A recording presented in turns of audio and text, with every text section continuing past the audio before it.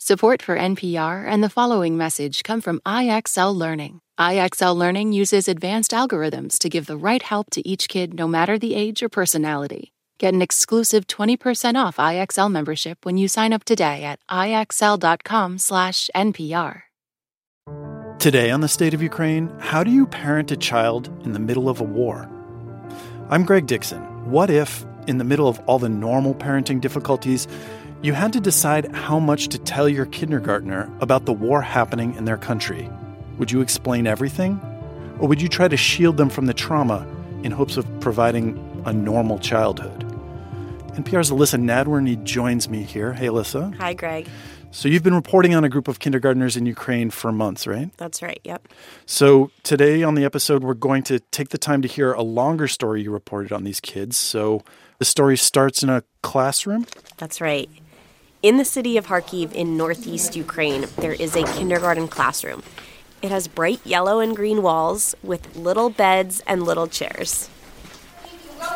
Once it was a magical place where children played chess and grew flowers and learned and laughed. Where each day for 27 little 6-year-olds started with a hug. But in an instant, on a Wednesday last February, war came to Kharkiv. Russian forces are invading Ukraine. And everything for those 6-year-olds changed. Now, here's the story of what happened in the year after. When I first saw that bright green classroom, the one nicknamed Zolushka, which means Cinderella, it was covered in broken glass. It was August, and the school building had been hit by Russian artillery. There weren't any students there, but 2 teachers' aides were injured. So you can see the blood stains. The head of school, Yana Sayenko, toured me around the colorful school. Under the layers of dust and debris, this green classroom was filled with things that hinted at life before. A chess game open mid-match, the little beds with stuffed animals on the pillows, and the lunch menu from the day of the invasion still hung up on the wall. Buckwheat soup and cabbage that was never served. Sayenko opens a row of lockers to find they're still filled with clothes and shoes. No. And a drawing of a snowman. As I was leaving, Yana said to me, "It's not the damage to the school that I'm mourning. It's the destruction of childhood." I couldn't stop thinking about what had happened to the children who once learned here. How were each of these 6-year-olds figuring out how to live and learn and be a kid while their home is at war? Over the next weeks and months, I set out to find them. Hello. The students in this kindergarten, they are scattered all across the world and Ukraine. Okay, will you tell me your name? Bogdan. In Germany and Poland. What do you remember from your kindergarten? Well, we make flowers. In Spain. Hola, Aurora. Hola. And in the U.S. I have friends, 3 of them. Today, the story of 2 who stayed in Ukraine. Just 1 remained in the city of Kharkiv. Yeah? What's your name? Sophia. In September, translator Hanna Polomarenko and I returned there to meet Sofia Kuzmina on the playground that separates her family's apartment building from the kindergarten. Yeah. Sofia is confident and tall. She wears half her blonde hair in a knot at the top of her head. She bypasses the brightly colored wooden seesaw and the metal merry-go-round and heads for a row of bushes, where she begins to collect leaves and sticks. The playground is no fun when you're all alone. And Kharkiv, with nightly shelling, is pretty empty. Her mom, Natalia, is watching on a nearby bench. Who do you think she's talking to? She's talking to herself, her mom says. During the war, Sofia's had to get used to playing on her own. Sofia hands her mom a pile of leaves. Salad. Спасибо. Ням-ням-ням. Natalia says despite the danger, she can't even imagine moving and living elsewhere. For Sofia, now in the 1st grade, school is all online, and it's completely different from her beloved kindergarten. Are the colors different? В школе я не знаю, в садике не знаю тоже. Yeah, I don't know the color of walls in school. Yeah, because you can't see them. Стала, конечно, более такая... Natalia explains that before the invasion, Sofia was social, calm, a leader. And the war, it's really taken a toll on her. Эмоциональная в реакциях, что ли? She's overly emotional, acting out, argumentative. And Natalia's been doing everything she can to shield her. They don't even talk about the war. Ну, слышно, конечно, сильнее ночью. Her job is to put Sofia to bed before the nightly attacks, so she sleeps through it. And she'll lie if she has to. That explosion, oh, that's just a car. That's construction. Alyssa, I just want to pause in your story here to just think about what we heard. We have this, parent in a city that has at times been very, very close to the front line, Kharkiv, with her daughter, and she's trying to shield her daughter as much as possible from this war. Is that a sustainable choice? We're hearing air raid sirens. Well, the thing is, Sofia knows what's going on, right? I mean, in the days after the invasion, her family left and went to a country house. It was short-lived. They came back to Kharkiv. But Sofia knows that her life has changed because there's a war. And even her mom, Natalia, told me many times they fail at hiding the explosions or the sounds of the war from her. And Sofia hears them and she cries. So I think that it's a strategy that they've decided. Sometimes it fails, but the reality is these are really hard choices. Yeah. And this is kind of like what they decided they'd do, and they're sticking with that. I'm sure they want their kid to be able to be a kid even as the war goes on around them. But this isn't the only family in this kindergarten who's making this choice, right? That's right, yes.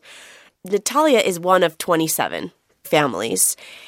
And they're all having to make these really hard decisions. One of the ways that they do that, she told me, was through a group chat. So this is a chat of all the parents in this kindergarten. They've had it since before the war. And it's basically a record of kind of like everything that's happened since the Russian invasion. And one of the things that they've done in the last 6 months is used this chat to pose these questions to each other, to talk about their experiences. She showed me the texts, and they say things like, my kid is scared, my kid is sad, my kid misses the kindergarten. And so it's been this way of support, but also of connection. Let's hear a little more. Bogdan Semenoha's mom, Victoria, is an active member of that chat, frequently sending videos of her son. We took the train across the country to visit them, far from the front line in the western Ukrainian city of Lviv, near the border with Poland. And Bogdan's family, they've taken a very different approach from Sofia's. My children know everything, Victoria explains, as she sits on the couch with Bogdan, quizzing him. Who made you leave Kharkiv, she asks. Росія. Who made Ukrainians leave their home, she asks. Путін. And what are we doing now? Даємо по зубам. We are punching them in the teeth, Bogdan says. They left Kharkiv in a panic last winter. Bogdan's dad stayed behind, assisting the military in their defense.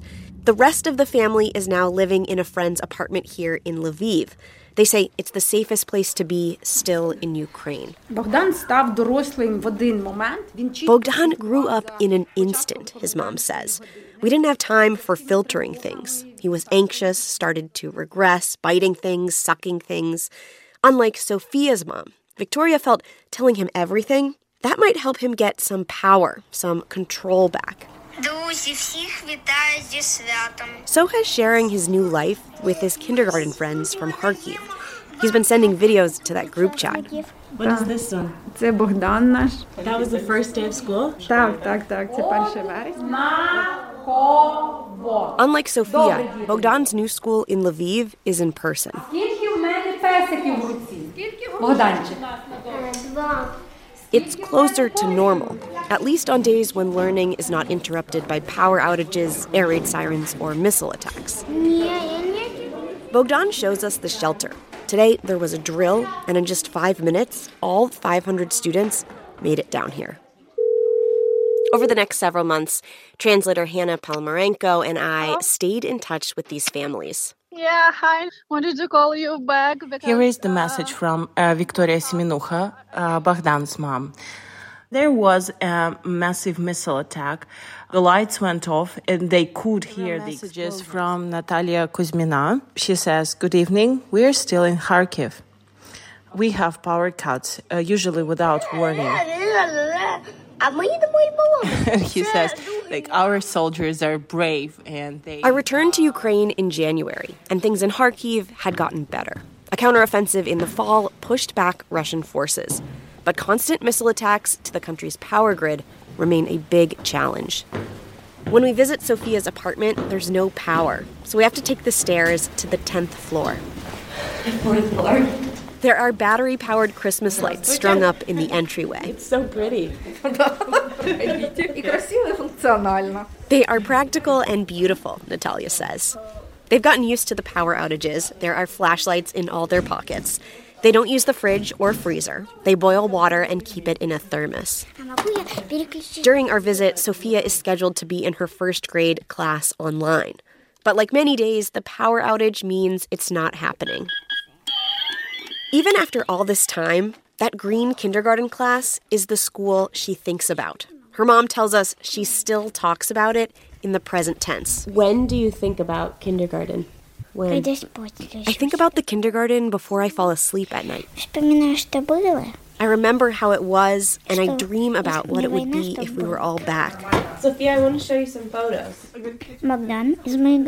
I show her photos on my phone of her classmates that I visited, of Bogdan in his new classroom. So what would you say to your friends around the world who wonder how you're doing and what your life is like? I would tell them to come back, she says, because I'm bored. But she's actually a lot less bored than she was 6 months ago when she made that salad on the empty playground. Singing lessons have resumed in person. And so have dance lessons. Sofia is surrounded by a dozen girls in tights practicing splits and spins. Even after all this time, her mom, Natalia, is still shielding her from the war. I've heard that parents who tell their children everything about the war are now looking for a psychologist, she tells us. Of course, Sofia sees some things, but I'm doing my best to isolate her so she doesn't know about the news. What about you? Me, I just look out the window, she says, and see the smoke. I'm still thinking about that 2 weeks later, when we're all the way across Ukraine, driving home from school with Bogdan and his mom. An air raid siren goes off, and Bogdan leans forward in his car seat and asks his mom, "Does that mean there are missiles above us?" "I don't think so," she tells him. "But what if they can get us?" he squeaks. Victoria reassures him it's okay. She often does this when he gets anxious or stressed. But she's also adamant that Bogdan doesn't forget what's happening in his country. A few blocks from their apartment, we stop at the Lychakiv cemetery. The family comes here frequently to honor those who have died in the war. We walk along the rows of freshly dug graves, the mounds of dirt covered in ribbons with pictures and flowers, a slight dusting of snow lingering on the petals. I want my son to see this, Victoria says, to feel this sacrifice. With Bogdan in tow, they approach a family here, standing at the end of one of the grave sites. At their feet, a portrait of a young man in uniform. Victoria and Bogdan stand with the family for a moment. Bogdan holds his mom's hand. He's quiet as we walk back to the car. His mom is in tears. You see how many people are there. They are somebody's sons, husbands, fathers. Bogdan says somebody's grandchildren, grandsons. It makes Victoria feel helpless. She doesn't want to shield him from this pain, from this hate that she feels. She thinks of Bogdan, of his classmates, children who may not get a say in their future. A generation shaped by war. Well, Alyssa, that's a really... You're reacting to your last line? Yeah. I mean, it's like I lived that story, like reporting it, but even hearing it just like makes me sad. How do you feel about these kids? I mean, I care about them so much, and it's just hard to hear just all the choices that they're making and just like how hard this is for both the parents and the kids. Yeah. And makes me sad. It's one class in a country full of kindergarten classes and elementary school classes. Yeah, and it's about millions of kids from Ukraine, and it's also about millions more from all over the world who have lived through trauma and conflict and war. And I think telling this story just made me realize just how far from the center that spreads. Yeah, and as a parent myself, I'm obviously focused on the choices that these parents are having to make. And it strikes me that you've picked two families that have made very different choices. Who knows which one is right? Maybe both are right. Interesting to me that the family that is physically closest to the war has decided to shield their child from as much as they can from it. And the family that's in relative safety in the far western part of Ukraine is the one that's telling their child everything. Yeah. I mean, what do you make of that? I think it's just a reaction to your circumstances. I mean, in Lviv, the war feels farther away because it is farther away, and therefore you kind of have the mental capacity to think about it more, to visit those grave sites, to talk about what's happening. In Kharkiv, Sophia and her mom are living the war in just such a far more real way that they need their brain space to kind of protect them. That's interesting that it's sort of a luxury to be able to tell your child about the war because the trauma of everyday life is sort of lessened, although I'm sure both families are dealing with very, very difficult emotions. And will for a long time. I mean, I think that's what sticks with me about this story is these kids were 6, now they're 7. This is the beginning of their lives. And I think what's interesting about this is what happens next. The beginning of a generation raised in this circumstance. Yeah. Well, thank you very much, Alyssa. Thanks for having me. Thanks for listening to The State of Ukraine. This story was edited by Steve Drummond and Nishant Dahiya and produced by Lauren Magaki. Interpretation by Hannah Palamarenko. Please come back for more on the war and its impacts around the world. This message comes from NPR sponsor Vuori, a new perspective on performance apparel. Clothing designed with premium fabrics, built to move in, styled for life. For 20% off your first purchase, go to vuori.com/NPR. Support for NPR and the following message come from IXL Online. Is your child asking questions on their homework you don't feel equipped to answer? IXL Learning uses advanced algorithms to give the right help to each kid, no matter the age or personality. One subscription gets you everything. One site for all the kids in your home, pre-K to 12th grade. Make an impact on your child's learning. Get IXL now. And NPR listeners can get an exclusive 20% off IXL membership when they sign up today at IXL.com/NPR. What does it mean to be Black in America? In NPR's Black Stories, Black Truths, a collection of stories as varied, nuanced, and dynamic as Black experiences, you'll hear it means everything. Search NPR Black Stories, Black Truths wherever you get your podcasts.